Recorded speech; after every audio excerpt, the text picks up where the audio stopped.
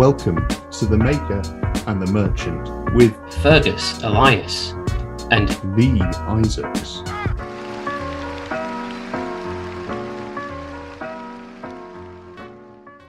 In this episode of The Maker and the Merchant, we have our very first guest. We were absolutely delighted to speak from Mike Boyne of Bintu in Padstow. Mike is not only an excellent wine merchant, but he also grows his own grapes and makes his own wine. So he seemed like the perfect candidate to talk to us about small-scale winemaking and viticulture. Mike, owner, operator of Bintu, Padstow, Cornwall, commander of the armies of the North, general of the Felix Legions, and the loyal servant to the true emperor, Owen Elias. Bintu describes themselves as a wine merchant with a twist. More than just a wine shop, it's a coffee shop, a tapas bar, and a place that welcomes everyone, including children and dogs, with a huge sense of fun and playfulness. We've said before that it's one of the country's best wine merchants, but don't take our word for it. They won Harper's Best Independent Merchant Award 2 years running, a feat only bettered by Fergus Elias winning the award for producing England's best red wine, which he has only won once so far. When not being an awesome wine merchant, Mike can be found posing for extreme winemaking calendars and being irresistible to everyone. Ladies and gentlemen, the inventor of sexy, Mr. Mike Boyne. Wow. What an intro, crikey. And where do I send the check? I'd like to point out that came straight off the meat of the bat. I sent it straight past the bowler and over the net, over the rope. Wow. Well, that was moving. I feel stirred. Thank you. Way too generous. And I think unlike most things I write, I think it was all factually accurate as well. I did put the sexy into sexy, in fairness. Yeah, you did. We'll get a link up where people get the podcast so they can buy copies of your extreme winemaking calendar 2023. Mike, thank you for joining us. How are you? I'm awesome, thank you.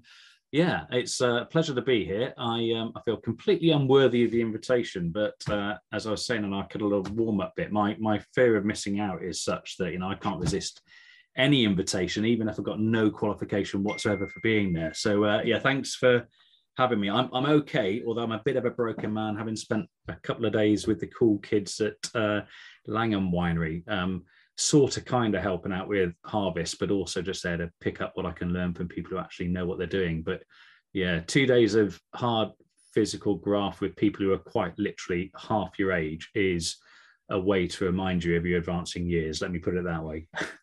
Did you feel the pressure of keeping up with them? Do you know what they I know either in one of our sort of chats or maybe in one of your other podcasts, Fergus referred to the fact he's still got it, still loads of press to show he's still got it. And I've loaded a lot of grapes into the press over the last 2 days, and they've got this kind of clean and jerk movement where these 20 kilo crates are taken from ankle level up to chest level, and then you have to do a kind of clean and jerk motion to get your hands underneath it so you can dump it down into the press. And the pressure of that moment, the clean and jerk, about whether you are going to tank it, whether those grapes are going all over the place, that I've not felt pressure like it in a couple of decades, but I think I just about got away with it. I missed with one crate, went over the top, but everyone had the good grace to not comment. But no, it's cool. It's great. That's what that video was that went on Langham's feed about 25 minutes ago, Ferg. I wondered who it was because they've pixelated the thrower's face, but now we know who it is. Oh, it's embarrassing. Well, they said something about old guy throws grapes on floor. Well, I think they used the word. Have you seen the Langham Instagram grid? I mean, it's beautiful. There's no way I'm ever making it onto there. They're also chiseled. Everybody's sort of complained about the world of influencers and all of the influencers being very handsome and beautiful and all of that. I mean, that's basically Langham's feed. Yeah. They're all like that. They can't help. You can't help how you look, can you? I've been enjoying watching their loading of press videos. I mean, the way they do it. I mean, we load by hand from picking bins, but we've got a little chute, so you pick your grapes up and you lean it on the chute and you just flick it over. It's much more efficient though less Instagram worthy. So I guess that's where I'm fucking up. I am heading to Balfour next year, because that sounds like much more, a little conveyor belt, perhaps a sofa to sit on while I load it. I mean, well, that's actually my sofa, so get the hell away from that. You call it a sofa. I mean, it's more of a throne, isn't it? I mean, I've been privileged to visit a few wineries, and I've never met a head winemaker that sort of sits there in a big chair with a megaphone telling people what to do. It's a really novel approach to being a head winemaker. I actually made the throne out of tartrate crystals. It took a long time. Amazing. Absolutely. I did last at the weekend. I did a morning's picking at B612, and it's an interesting thing because when I've done that in the past, the wine has always been incredible. Oh. So I picked 2022, so 2022 B612, but I picked for 3 or 4 hours at most, and I really felt it. So 2 days picking and loading the presses, that's going to take it out of you. Yeah, I mean, it does give you joking aside, I mean, and again, if there are a wine, you often joke that you've only got one listener. I mean, if that's me, I mean, it's literally just the three of us talking, so I don't know who's listening, but we are the echo chamber. Yeah, I'm sure there are people out there who are winemakers who listen, and they will eye roll at this, at the naivety of it. But yeah, just being there for a couple of days and doing it properly. So I was up at 6:30 in the morning with them to load the first press, and I was with them at gone midnight at some ungodly hour when you're still cleaning down and squeegeeing. And I was only there for 2 days, and it does just give you a sense of, fuck me, that's hardcore. And I don't know how many weeks yours went on for, Ferg, but yeah, I was there. Today was the last day of harvest at Langham's. Last night, Tommy looked, fit to implode. I mean, he carried on through manfully, obviously, but he looked like a broken man, and he's half my age. And yeah, it's a hardcore period. So kudos to those of you who do it properly at scale. Yeah, no, it's fun. I mean, ours was not that I'm comparing sizes of harvest or length of the vintage, but that is exactly what I'm going to do.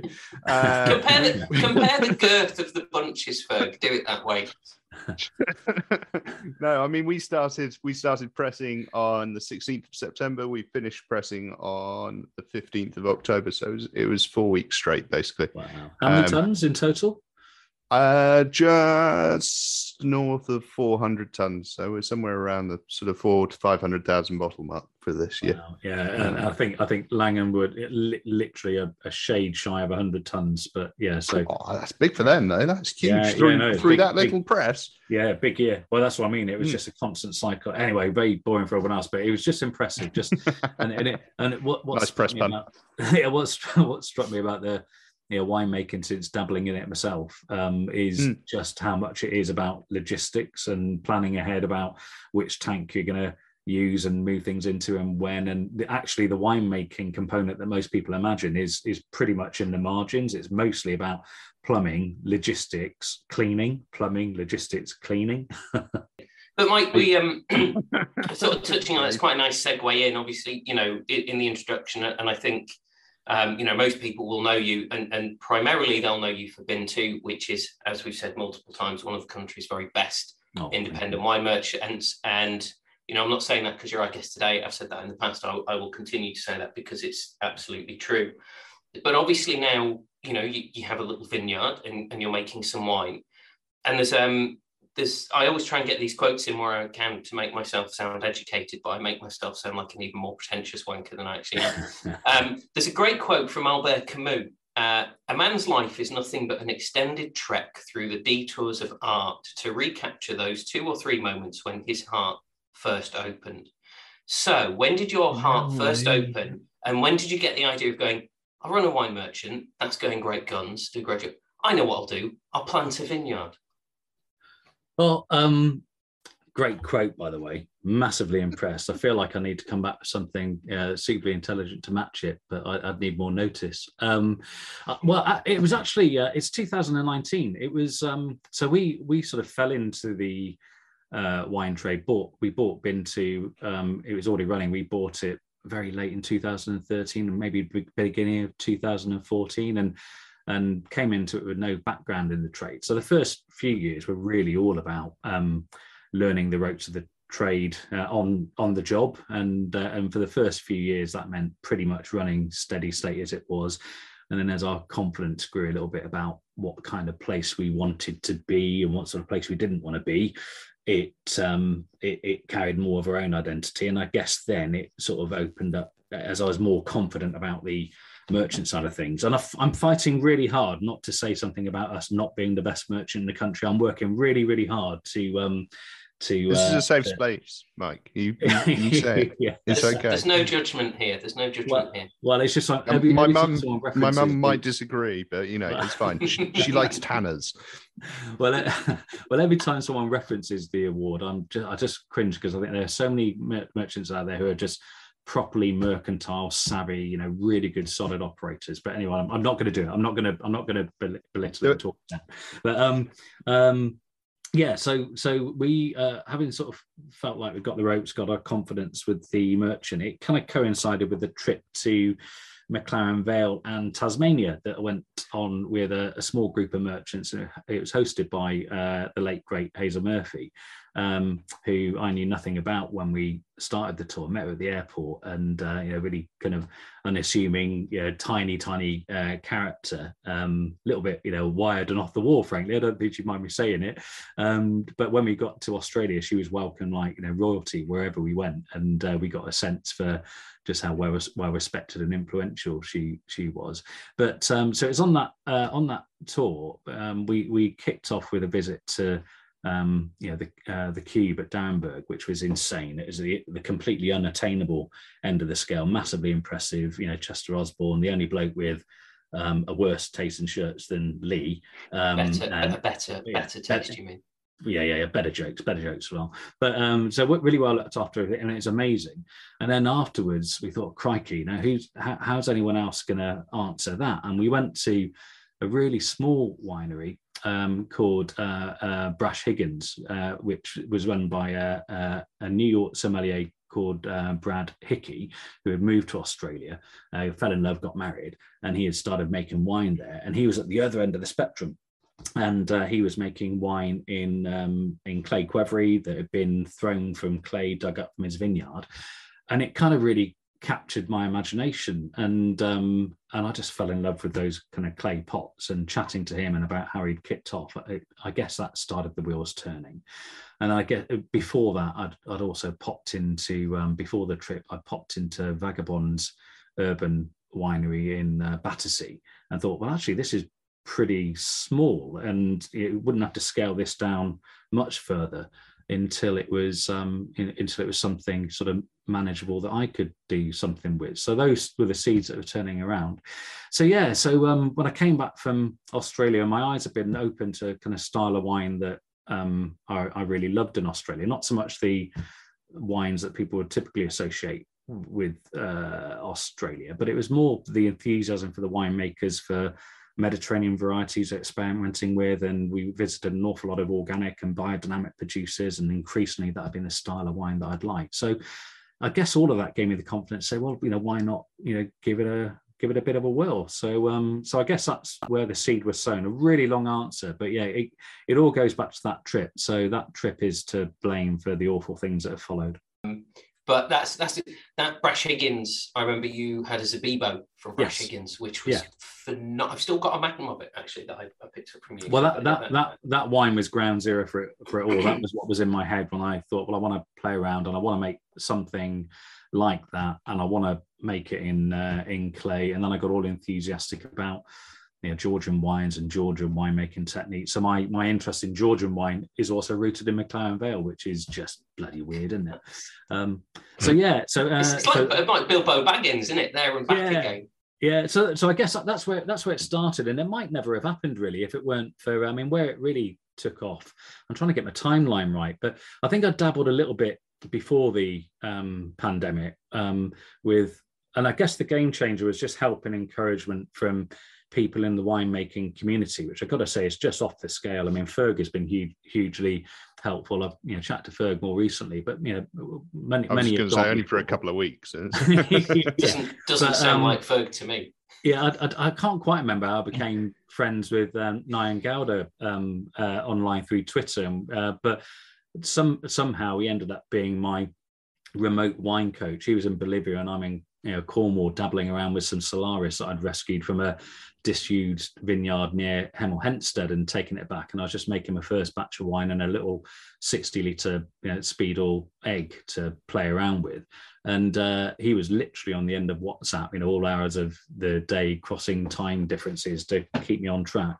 And then, just beyond that, I mean, I'm wibbling on a bit, but I guess I just want to stress how helpful and welcoming and warm the English winemaking community has been. I mean, people of all scales and sizes have just been incredibly helpful. Tony Milanowski from Rathfinny, Brad from Nye Timber, Tommy. I mean, too many. You've got the really. Bradster on your phone. Jeez, that's big. Well, he won't talk to me. Well, he would, but he wouldn't want to. I mean, that's like. Also, I've just got to take a call from Tom Cruise. Hang on, just. No, literally, I've got a small erection thinking about that.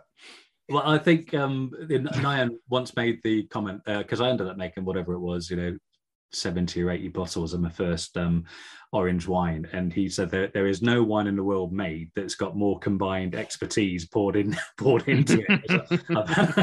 It's not the one you're drinking, Fergus. It's the one that went before it, but it was insane how helpful people were willing to be. I think it's a bit like when your mate's about to do something absurd and you egg him on, go on, and that curiosity to see how badly wrong it's going to go.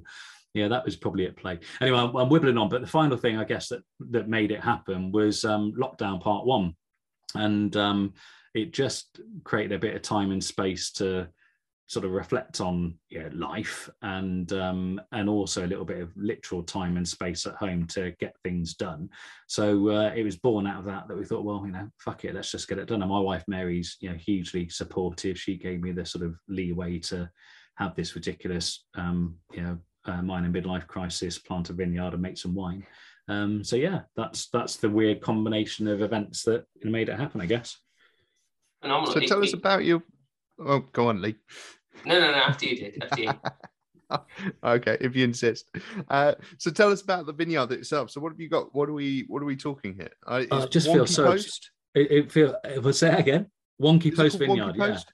Yeah, Wonky Post Vineyard. So cool because I am a bit obsessive about symmetry, and I'd measured the position for the post about 9 times. I've done triangulation, it was bob on, absolutely bob on. And some guys are here with a digger helping slam the posts in because our ground was pretty tough. And one of the posts ended up wonky. And my good mate Sean was here with me just after it had happened. And I was showing him, and he knows me well enough that he looked down the line. He said, "That post drive me insane, isn't it?" I said, "Fucking drive me nuts." Fucking drive me nuts. So the only thing we could do is just make a thing of it. So it's Wonky Post Vineyard. So no, it feels absurd talking about, but you did say you wanted to go to the other end of the scale of big. So we're ridiculously small. So it's only at the moment it's only 75 vines. I planted Solaris. Again, that was with a pretty firm nudge from Tony Milanowski because I'm trying to go low intervention, don't want to spray if I can help it. And Solaris is really disease resistant and vigorous and healthy. And if you get it right, apparently its yields are quite good, which is handy when you've only got 75 of them. So they're just in their second year now, so not producing yet. Not far off though. Well, yeah, baby vineyard. You're doing well not to snigger, Ferg. But yeah. Oh no, I like small vineyards. They're much more manageable than big. Where exactly is it? Obviously, we know you're in Cornwall. We know Bintu itself is in Padstow, great location. Where's the vineyard itself, and sort of what's its situation and aspect? What does that look like? So we're in a tiny little hamlet called Tregelist, which is it's nothing to anyone who's not been down here, but we're about 15 minutes away from Wadebridge, and we're about 15 minutes away from Polzeth on the coast. So we're very agricultural where we are. There's only like 6 or 8 houses and the road doesn't go anywhere. And our little vineyard is just a little odd plot of land that was at the end of our garden, a little paddock that I've planted. And then beyond that, it's just uninterrupted agricultural land all the way to the coast. So it's really nicely aligned, north-south, slight slope, gets loads of sun. Bit problematic with the wind, kind of prevailing wind coming in from the southwest, and there's not much to break it up before it hits us. So that's the kind of main challenge. But yeah, it's a nice little space, and I'm already eyeing up the farmer's field that lays beyond it. He's getting on a bit, and he's shown interest in what I'm doing and asking, "Are you producing any wine from your own grapes yet?" So I'm thinking there might be a conversation to be had about expanding a little that way, but I don't know. We'll see. See, that's how it gets you, isn't it? No. Starts off small, and then I know I was earlier this year. I was talking to Jonathan at Welcome Hills, which is probably the closest vineyard to where I live, and he started off. He started off with a slightly larger vineyard than the one you're starting off with, but you look at it now and you say, well, I might extend that way a little bit, and then I might have that little bit of land, and then before you know it, I mean, this is how the Empire starts in Star Wars. Right, it started off with a moon, and then it was the entire galaxy.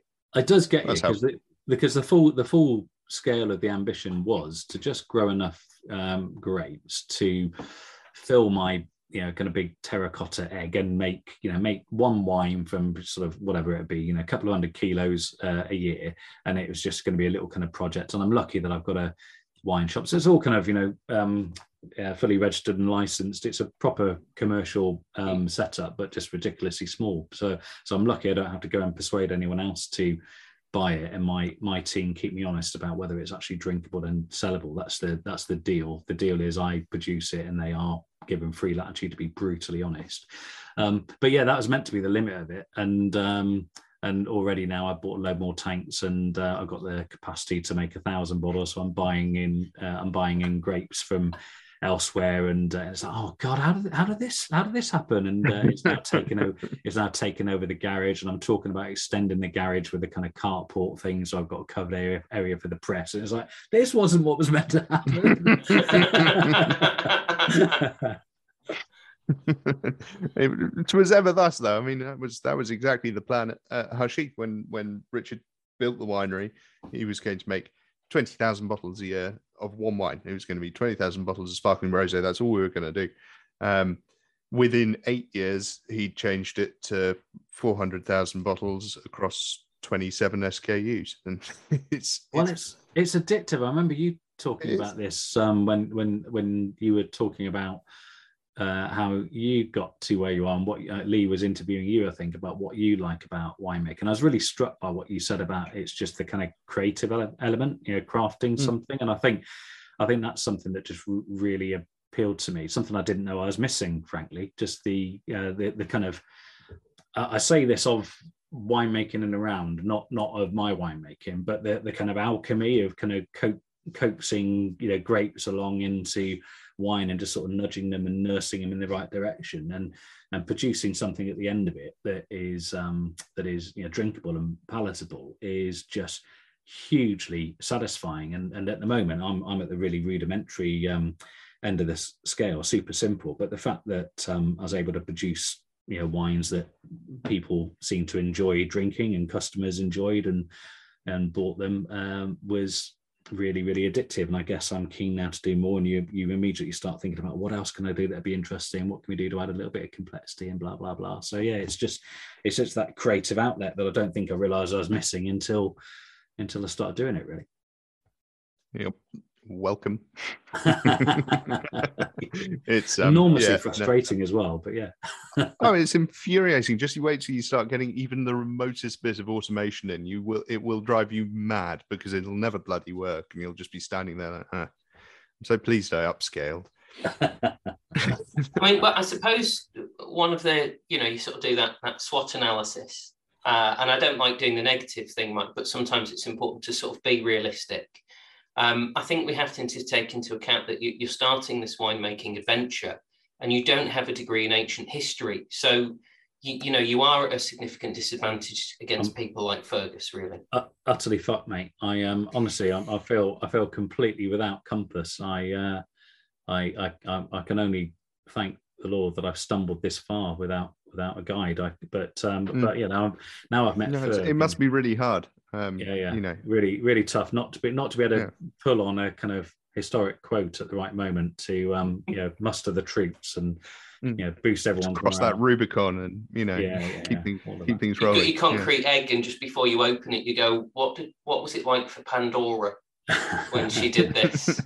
And then, frankly, I don't know why all of English wine hasn't just given up, and just been like, well, Ferg's got a degree in ancient history. Why are we fucking bothering? No, you don't have one of those, do you, Brad? Yeah. I prefer to go for the route of absolutely no qualifications whatsoever. So I mean, in doing it, and you used the word there, Mike. Alchemy. Genuinely, to me, and I've said this before, winemaking genuinely is alchemy. Again, to use a word that you did, my understanding of winemaking is rudimentary. I have an idea, I kind of broadly understand what's going on from a bunch of grapes to a glass of wine, but I'm not a winemaker. It is absolutely magical to me that happens. What was I know you alluded to, you've had lots of help and support, which it says a lot about the industry that we work in. What was your experience of actually doing it before this, or was it properly straight in? I've not done any of it. I'm just going to figure this out. No. I had a couple of baby steps along the way. So it's been progressive, really. So I guess first off, went nowhere near winemaking, but kind of collaborated with some established winemakers who knew what they were doing. So we had a kind of a project called kind of Jammy Git, which was a brand name we gave to wines, and the Jammy Git thing was a playful nod to how lucky I am to be in the trade, and Jammy Git wines were typically something that had sort of fallen into my lap by luck. So the first one was a Merlot from a friend's vineyard in Bordeaux, the first vineyard that I visited after buying bin 2, and he had this Merlot sat in barrel that was nowhere near ready to go, and he was just playing with the idea of making some premium varietal wines rather than blending it all out. Anyway, so tasted it in barrel, forgot all about it for a couple of years, and I'd said to him at the time, "Oh, let me know when it's available. I'll take some of that." And so he approached me in 2014, it must have been, so it's ready. And said, "Well, look, why don't I buy the whole barrel, and I'll take it all from you in one hit. You don't have to worry about the risk of selling it. Pay you the right price for it, and I'll brand it in this way. I'll tell your story. I'm not going to camouflage where it's from. I'll tell your story, but it will be our story as well of how we found it, and we're lucky to get into it." So that worked really nicely. And then I did a second Jammy Git wine closer to home with Nightor Winery down here in Cornwall, which was a crazy blend of English Merlot and Cabernet Sauvignon grown by a guy who must be at the end of the lunatic scale. He grows it under glass in Gloucestershire, and I can say that because I'm from Gloucestershire originally, and they are kind of weird. So it was a multi-vintage blend of three vintages that Nightor had made that we just happened to be in the winery, and so we're just not quite sure about how they're turning out, and we just started playing with some multi-vintage blends and hit on something we thought, actually, that's genuinely really lovely. And their winemaker at the time said, "Yeah, trouble is no one will buy a multi-vintage blend." And I said, "Well, I reckon they will." I said, make me up a batch at my risk. I'll buy it. I'll take on the risk. And that was Jammy Git number 2, a multi-vintage blend. So I guess that gave me the taste for sort of dabbling. Then I ended up working with Trevibin Mill Vineyard to make a pet nat called Fizzy Bum Bum, and the deal there was basically we paid them to use their space and facilities. I'm really grateful to them for that. They didn't charge me anywhere near enough. They must have just been covering costs and materials. And I paid Salvatore Leone, I can't believe I'm not mentioned before now. He's my guide and guru, but I paid him separately for advice and guidance, and made a pet nat kind of under his supervision. And that was the first thing that really gave me a hint of the choices and compromises that winemakers have to consider. So you go into it bright-eyed with all sorts of ideas of what you want to do. I don't want to touch on it. I don't want to intervene at all. No. And then someone who knows what they're talking about just lays out the risks of those choices. and you start contemplating, well, actually, if I get this wrong, that could be 1,000 litres of spoilt juice. It suddenly makes it much more real, and it gave me a lot more sympathy for some of the tough decisions winemakers have to make. So anyway, so made a pet nat at Trevibben Mill, and then we made 3 of those. So we made those for 3 years, and this year is the first year where I'm flying solo, making it in my own ridiculous, absurdly small winery with no temperature control, and just Salvatore on the end of WhatsApp for me to panic at, going, no, it's not doing what it should do, Salvatore. What did you do at this point in your expensive winery with all the proper kit? Help, So that's pretty much the roadmap for how it's ended up here. Amazing. I love that. That's fantastic. That's the way to do it, though, isn't it? And it's much more fun than what I do. So I was tasting Fizzy Bum Bum not that long ago. I'd like to point out that I don't drink a lot of pet nat, but I actually really quite liked it. What I love though is on the back, and we're going to go into winemaking here. On the back, you had yeast, Fizzy Bum Bum. What is the Fizzy Bum Bum yeast? Well, it's a yeast called Bum Bum. So I know pet nats are typically usually made without any added yeast. That was one of the kind of compromises that I discussed with Salvatore at the time, and decided not to leap in and go for a wild ferment, and said, well, okay, well let's use some yeast to just get the confidence that the fermentation gets kickstarted and underway nice and clean. And he said, oh, okay, let's do that. And he was talking me through it. And he said, and now we add the Bum Bum. And I went, yeah, what? Sorry, you can do what? He said, we add the Bum Bum. And I said, what are you talking about? He said, the yeast, Bum Bum. And I said, what, is that a nickname? He went, no, it's called Bum Bum. And he's Italian. He's from Sicily. So he's got a beautiful accent. And I assumed I was mishearing him. I said, can you spell it for me? He said, yeah, B-U-M, like the bum. I was brilliant. And so the name was born. And so it was born because it just appealed to my puerile sense of humour. And it was also, there was a serious edge to it, because I know some people will feel strongly that you shouldn't add yeast to a pet nat. I just wanted to be completely open about the fact that we had, and I couldn't think of a way to be more open about it than making the yeast and the name of the yeast the centre of the story and the centre of the branding. So yeah, Fizzy Bum Bum was born all based on an absurdly named yeast. I don't know what they were thinking. I've never come across it, and I buy a lot of yeast. Didn't know that was a thing. I'll WhatsApp you a picture of the. Please do. It got covered by Susie Atkin, I think it was, in an article, and I gave her all the kind of backstory that I've just given you, and she came back to me and said, "Look, my editor has asked me for some proof that that's real, so I had to dig out a catalogue to send her the reference code. Promise you, I'm not making it up." And and the other thing that made the name irresistible was I advise you not to Google Fizzy Bum, but it's associated with a certain sexual practice. And when I started talking publicly about calling it Fizzy Bum Bum, my direct messages lit up with people. Do you know what that phrase means? Have you looked at it? And I hadn't, but I then looked at it, and they said, "Oh, you can't do that." It's like, do you know what? You've just made it even more appealing. It's become irresistible now. I made the mistake of. Go on, Lee. I was going to say it's the most convoluted excuse to give to Mrs. Boyd about what she's found on your phone. What a way to do it! Oh yeah, no, it's for my wine. What wine? I'm making wine now. There was also an angle to, and I listened to your podcast with Polly Hammond. So if Polly is listening, I did listen, Polly. I listened, and I love your podcast. And you were talking about how there's not enough humour in wine and wine marketing, and I absolutely agree with that. And so the thinking behind Jammy Git and Fizzy Bum Bum, the naming and the brand and the design of the branding, it actually, there actually was thought behind it. I've got a mate who's a proper pucker gen designer, not someone who just got a good eye and bought a bit of software. He's a proper trained designer, so he helped us take something that was sort of humorous and easy to say, and people can they don't ever have to worry about whether they're going to be able to pronounce the name of one of my wines, and you can immediately feel warm because it's a little bit humorous and you can relate to it. And lots of people bought Jammy Git because Jammy Git, you're a Jammy Git, we'll get you a bottle, get one for Bob, and there was a feeling that if you call something funny and humorous like that, then it devalues it, and that you wouldn't be able to charge much for it. But we sold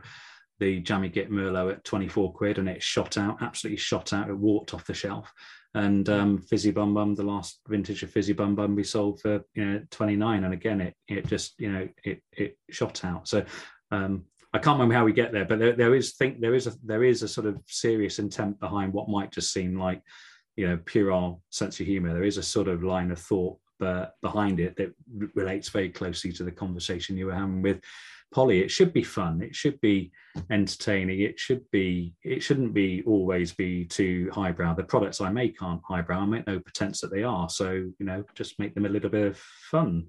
I think that's something that comes through beautifully in everything you do, not just the wines you created and the brands that you've put on those, but that your very approach to, how you promote and market and talk about Bin 2 and the people you work with. There is that humour there, but if anybody just stops for a second to really read it and understand it, you can see that underneath, there's layers of thought about what's going on. It's not just, I can make a silly joke and it's a throwaway thing. And it's kind of striking that balance, isn't it? Because we do, when I say we, the whole trade, we do take ourselves too seriously and we do get too hung up on stuff. And there are reasons for that, but if we can just break the ice, especially directly to consumers, and make it more accessible. Yeah, further to that, I bought wine from Bin 2, and you get a little postcard with your wine, and on the back of the postcard you get a joke of the day. Joke of the day. I loved that. That was literally totally unexpected. I just pulled out my bottle of Electron and my bottle of Morgon. The Morgon was lovely, by the way, and it's a really nice wine. And there's just this joke, and it's those little things, handwritten, clearly. It's so personal, isn't it? Nice. You open that and you feel like you're Bin 2's most important customer.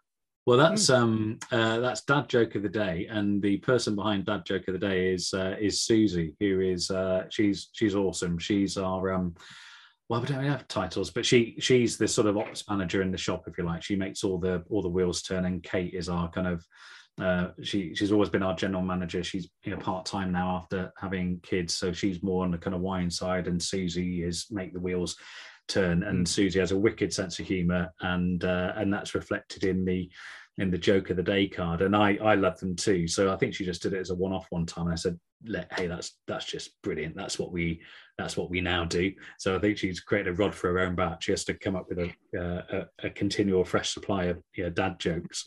At some point we should actually talk about the wines themselves. So I know Ferg and I have both got one of your wines, but a different wine.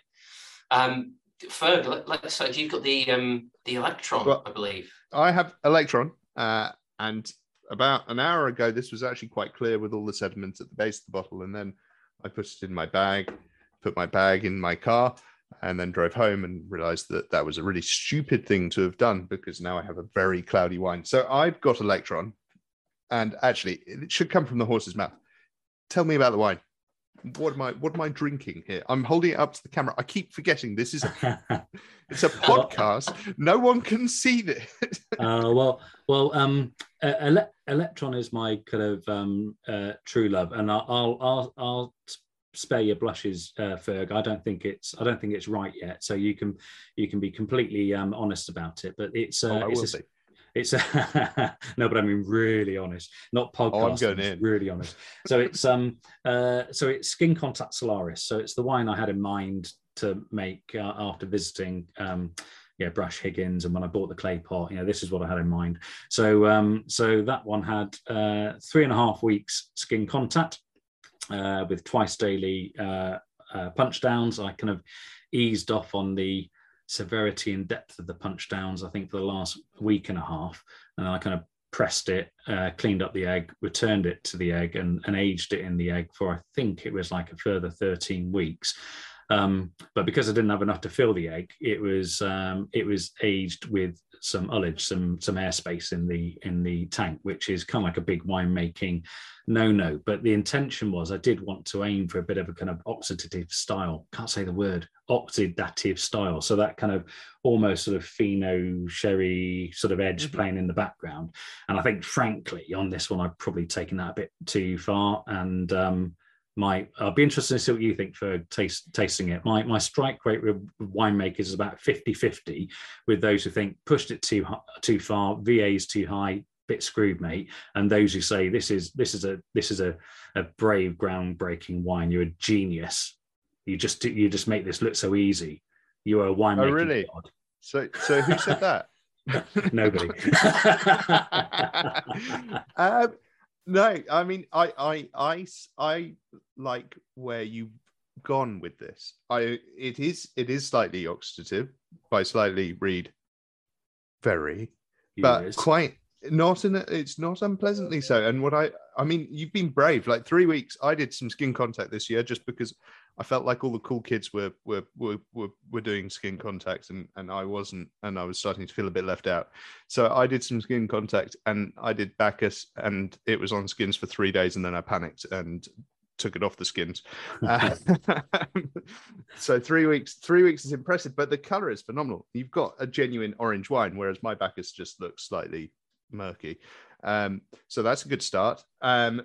I think the structure's nice. I like the alcohol. Is it genuinely 13%? Yeah, it is. Yeah, the fruit came in at, I think it was like 93 Ursula. So yeah. Yeah. No, great weight.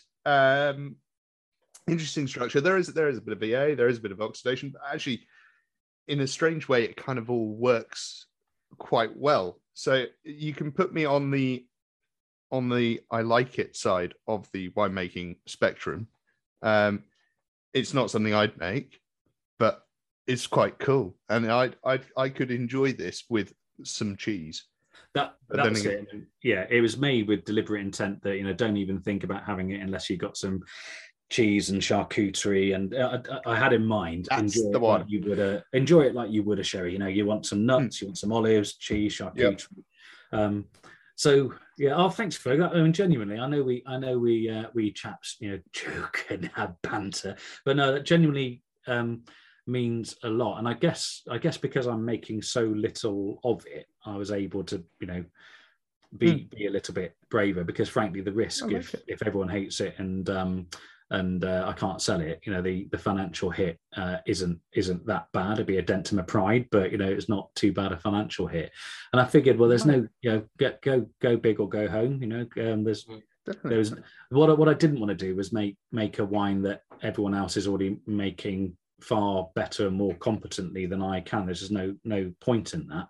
So I thought, well, shit will bust. If anything, I wondered if I should go, full guns blazing and do a full-on Georgian and leave it in there for 6 months, because I think apparently what's meant to happen then is that the tannin profile and everything just counterintuitively softens out and evens out with that sort of prolonged skin contact. So maybe one year I'll be brave enough to do that. Oh, I think you should. But no, genuinely, I like it. There's a fruit profile there, because what scared me was I bought this from you and then you said, just to warn you, it's quite oxidized. And I was like, fuck. And then, because Lee and I were talking, and I'd already tried Lee's wine, so I knew I had to have Electron, so that for so that we could try both. And I love Electron. That wine. I love Lee's wine. Yeah. Yeah. Well, I was keeping the name a secret. Oh shit! Sorry. But I love that wine, and I thought that was really cool. And then I bought this, and you're like, oh yeah, it's quite oxidative, and I was worried that there'd be no fruit profile or anything like that, but there is. It's sort of like it's a little bit of melon. It's essentially a bit melon rindy, but quite nice. And then there's some softer sort of stonier fruit somewhere in there as well. I genuinely, charcuterie, cold hot day even, sun. Outside bin 2, possibly. Do you have an outside terrace? We'll do indeed. Yeah, do indeed. Oh, it's glorious as well. What a place to go and sit outside and drink some of Mike's wine. It's wonderful. And we happen to sell cheese and charcuterie. Do you? With that? You've thought about this. Just talking about the shop and this wine. the electron, given Paoli's exclusion principle, can you only have so many bottles of electron in a single space at the same time? Do you have to like move them around, energy shells and shelving, or they actually keep falling off the shelves? They just push it. They just can't be put next to each other. Yeah. And is it possible to know the volume that you have and their exact locations at the same time, or can you only know one or the other? No, they don't exist in the same space and time. So no, people won't be able to see the label that Ferg was waving around, but it's an electron. I'll wave it around a bit more. There you go. But it's electron with a K, which isn't me just being funky like Cool Cats. So that's the correct spelling. So electron is Greek for amber, and as anyone listening will know, I'm sure. Amber wine is orange wine. Amber wine is kind of the more sort of historic name, I guess. I think in Georgia they're quite keen that it's known as amber wine, and having sort of stolen some of their techniques, I wanted to give a nod to that kind of heritage. So yeah, electron is Greek for amber, and it was named that way, and it's got a skull on it with lightning bolts coming out the eyes, because Greek legend has it that amber was formed when you're like this, Ferg, bit of I'm listening here. I'm enjoying this. So Phaeton stole Zeus's chariot, went too close to the sun. Zeus was a bit upset, knocked him out of the sky and killed him with a thunderbolt. Phaeton's sisters, the Heliades, were very upset, and they started crying. And as their tears fell to the ground, they formed amber. So that's why it's called electron, and that it gave me an excuse to put a skull and lightning bolts on the orange label. So that's all the excuse I needed. It's pretty bloody cool, isn't it? Oh, I think so. I mean, it's got lightning bolts and a skull. I mean, it's going to be cool. I mean, it's hardcore. Damien Hirst to death. That's what we're talking about. It's the kind of thing you get a tattoo of on your shoulder. Oh, I got isn't it? No. You haven't got one yet. I covered up the name of my first son to put. No, I didn't yet. Absolutely amazing. I like it, there's something else you said earlier, which I think is really important about that, connecting to consumers, that all of your wines are easy to pronounce, which breaks down barriers. So I wanted here to talk about the Superneve that you've made. Sorry. So this is Solaris Supernova. So my first question to you, Mike, is how many special people change? How many lives are living strange? And where were you while we were getting high? Well, now you say that. I have a half-developed plan to take that wine, put it in can, and make it sparkling, so that it can be champagne Supernova, but SHAM, champagne. Oh, that's so good.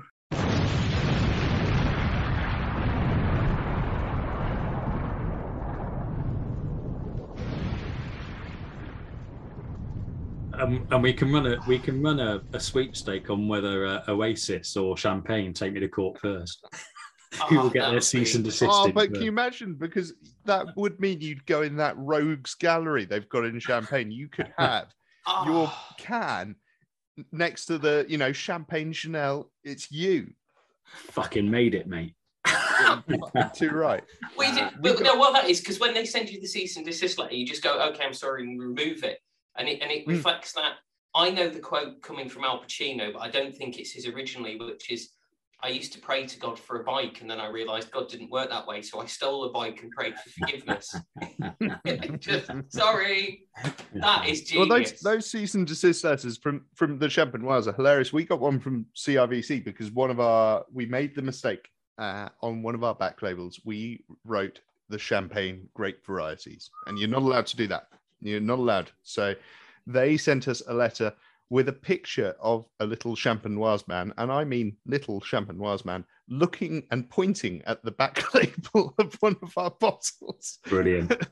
as if just saying, look, we saw the back of your Leslie's Reserve, and frankly, you need to change your phrasing. Wasn't enough. They needed little Francois with his bloody cafe creme sticking out of his mouth to really complete the look.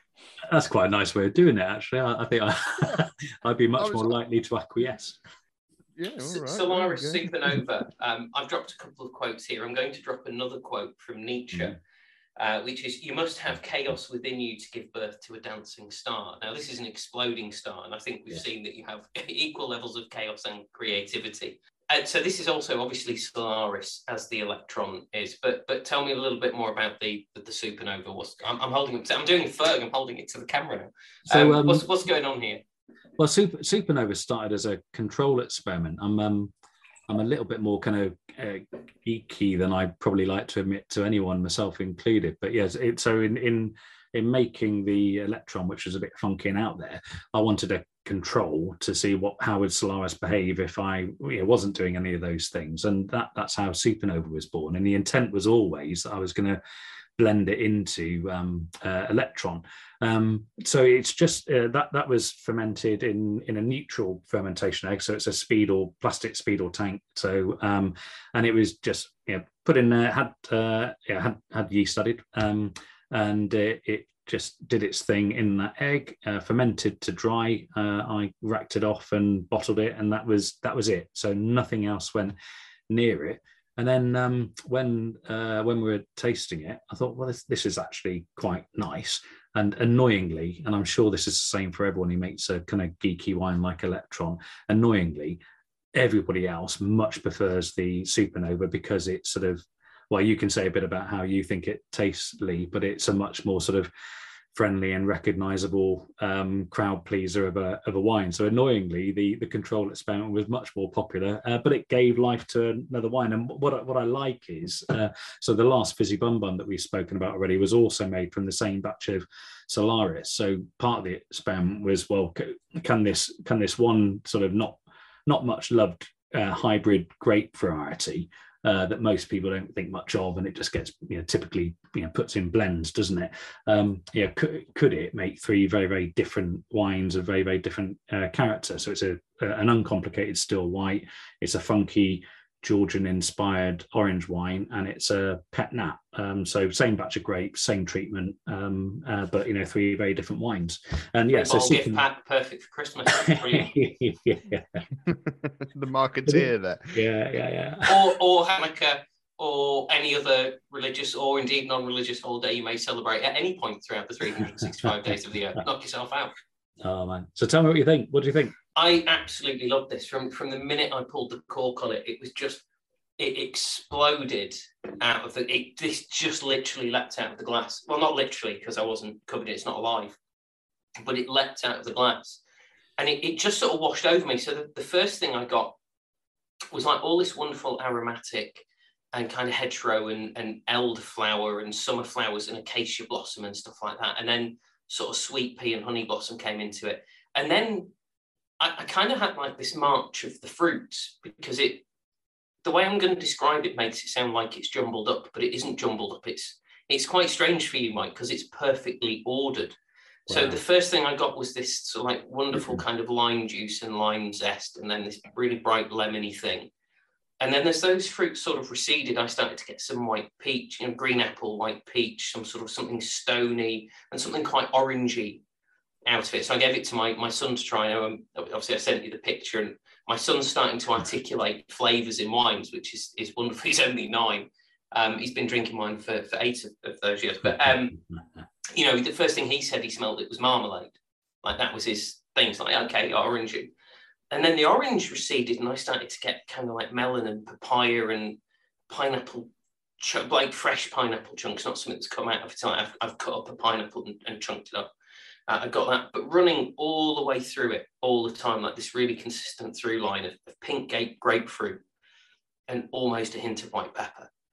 And then on the palate, I think what amazed me about it, I was expecting this really big hit of acidity from the off, because it's a still English white for a start, Solaris.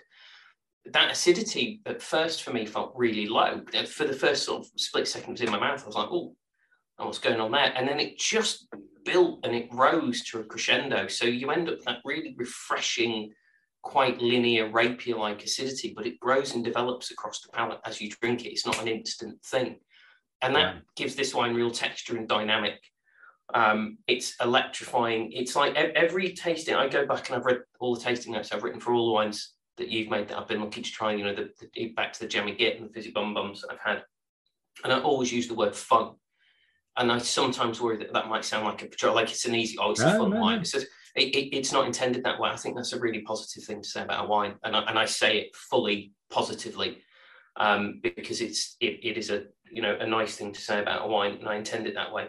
But this thanks, wine mate. is it should fun be fun. and bright and sorry, I've got it's wonderful, Mike. It's mate, thank you. Again, I'm properly made up, and it makes it totally worth my admission fee. And I've got your bank account details saved for the next wines that I release. But no, that's those are really kind words. Thank you. I'm absolutely made up with that, and I'm pleased that you spoke about the kind of explosion thing, because that's why it's been named Supernova. So it's got the reference to solar again. The names all kind of try and refer back in some way to the grape and to the sun, and that's what struck me when I first tasted, just this kind of explosion of fruit. So hence supernova, exploding star. So no, wow, crikey, thank you. No, glad you enjoyed it. It's fabulous. I really love it when Lee talks, when he gets his tasting note on. Wow. He's so good. He's so eloquent. Yeah. And look at that. I've done two compliments in a row. I'll follow it up with it's so strange, though, that it comes from such a total wanker. Oh, wow. That's released attention in the room. I think you all know I am an MW, don't you? Lee Isaacs MW. Massive wanker. Massive wanker. Yeah, there we go. But it's almost like I've done that joke before somewhere, or it's so obvious. No, I just made the link straight away. But no, listening to Lee talk about wine is one of life's great pleasures. I really love when he gets onto a wine. It's a real joy to listen to. I wish I could be half as eloquent. Well, so do I. I'm going to listen to this podcast and record everything that Lee just said, because I couldn't describe my wine half as well, and it just goes to show that Lee has got the chops, hasn't he? But behind the chops, behind the humour and the tomfoolery, he's got serious wine chops, hasn't he? And I'm bound to say that now that he said something nice about my wine. He is a well full-on expert. I really respect his view. There's absolutely no need for any of this. I've been nothing but pleasant to you this evening, Mike. This is utterly uncalled for. Oh wow, we really like and respect you, Lee, as a person and as a wine professional. Look, normally I have to pay people to say that, and it's late at night, and I'm stuck in Soho, right? So, oh man. No, this is wine knowledge as well, which just blows me away. Yeah. But it's just also is just kindness and warmth. I mean, his quality as a human being. I mean, it's. You do know, I'm the one who edits this. I'm just going to cut all of this out and forget it. Massively underrated, though, is that human element in Lee, and how. He walks into a room and people you were going to do a poem, just like him, weren't you? His moral core as well. I mean, he's just someone I look up to, and it's an impossible standard to set myself. But I just hope that one day I can be a bit more like Lee. But I actually sometimes buy floral shirts just in the hope that. And then I try them on, and then I look at myself in the mirror, and I'm like, but I'm not worthy of this shirt. I do something similar to that, but I just steal these shirts from his washing machine and smell them. Can I leap back just the name that I've given to my little winemaking endeavour, just to get that out there, just because it makes me happy. No, you've not asked, but you're going to get it anyway. So it's Howland Grappa, which I think is actually correctly pronounced something more like Hole and Grappa, and it's Cornish for sun and grape. And it again links back to that trip to McLaren Vale in Tasmania. When in Tasmania, I met a great guy at Joseph Cromie. He was their winemaker at the time, a chap called Jeremy Dundeen, and really hit it off with him. And we were just chatting away, and somehow we got onto this thing about how people just overcomplicate wine. And I don't mean to say that, I know it's a big debate about, well, wine is complex. It is. Wine is complex, but people often overcomplicate it. It's complex undeniably and objectively, but people tend to overcomplicate it, I think. And he just came up with a fantastic quote that just summed it up for me. And he said, at the end of the day, wine is just sunshine filtered through a grape, and I just love that. It may not be technically accurate. I can see Fergus's dials going, oh no, but I just loved it as a philosophy and as a bit of kind of poetry. So I carried that back, and that's what's driven the name, Hole and Grappa, Sun and Grape, and just trying to kind of keep it simple and reflect just a little bit of sunshine. That's it really. That's the idea behind it. I love it. No. Was it Turner who said the sun is God? I think. How do and there's you a huge have historical precedent a quote for everything? For that? Because I don't know anything. I know nothing of use. There's another quote from it's Oscar Wilde, and he says, nobody's actually themselves. Everybody's just carrying around a collection of quotes that other people have said, and they use that in order to give themselves the illusion of having a personality. And I've turned that into an art form and indeed a career. But everything happens here because of everything we eat is just the sun's own energy converted into something else. What we should probably do is find a way to bring this to a conclusion. So I'm going to lead that very simply by saying, Mr. Mike Boyne, commander of the armies in the north and the Felix legions, and loyal servant to the true emperor, Owen Elias, it's been an absolute pleasure as I knew it would be, because you and I haven't sort of spoken in this sort of face-to-face for quite a while. You live in Cornwall, I don't. But whenever I interact with you, whether it's on Twitter or face-to-face, it's just a life-affirming experience. And I come out of the back of it going, oh, things aren't as bad as I thought they were. And I just feel so full of joy, and everything seems a bit brighter. You're a really busy guy. You're running one of the UK's best independent wine merchants. You're making wine. You've got a vineyard. You've been at Langham. You're doing all sorts. So for you to find the time to come in, and you have a family, to find the time to come in and do this is incredibly kind and generous of you. Obviously, your street cred, what little you did have, is now ruined completely. Oh, that's right. It's only ruined with my mum, because she's the only person who will listen. Yeah, my stock was up here after kind of 2 days at Langham's, and now it's back to where it belongs. It's leveled up, crashing down to earth again. And Mrs. Fergus likes tanners anyway, so it was a losing battle, wasn't it? Oh, you were never going to win this one. Oh man! Well, hey, listen, thank you for those kind words. They're ridiculously generous. It's been fun hanging out, and you've both been great supporters. Lee for a long time, and for more recently, and really appreciate it. And I think I was messaging you in my darkest hours where I just felt like setting light to my new small micro winery and walking away from it, and you just offered up a few kind, warm, encouraging words that just, I don't know, you and others, but you in particular, and Tommy were my kind of late night confidants when I just thought, this is shit, what have I done? This is a massive mistake. So thank you for all your support. Thank you for having me on here. I don't know that anyone's going to get anything of value from what I've said, but it's been great fun hanging out with you guys. Thank you.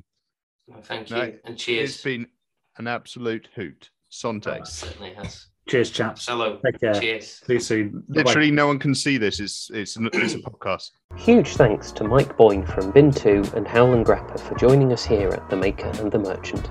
Head to bin2.com to secure a bottle or two of Mike's fabulous wines. In our next episode, Fergus will guide us through the end of the 2022 vintage and how everything in the winery is looking now the juice is in tank, and I will cover off the Chapoutier en primeur tasting and Bamfry retrospective.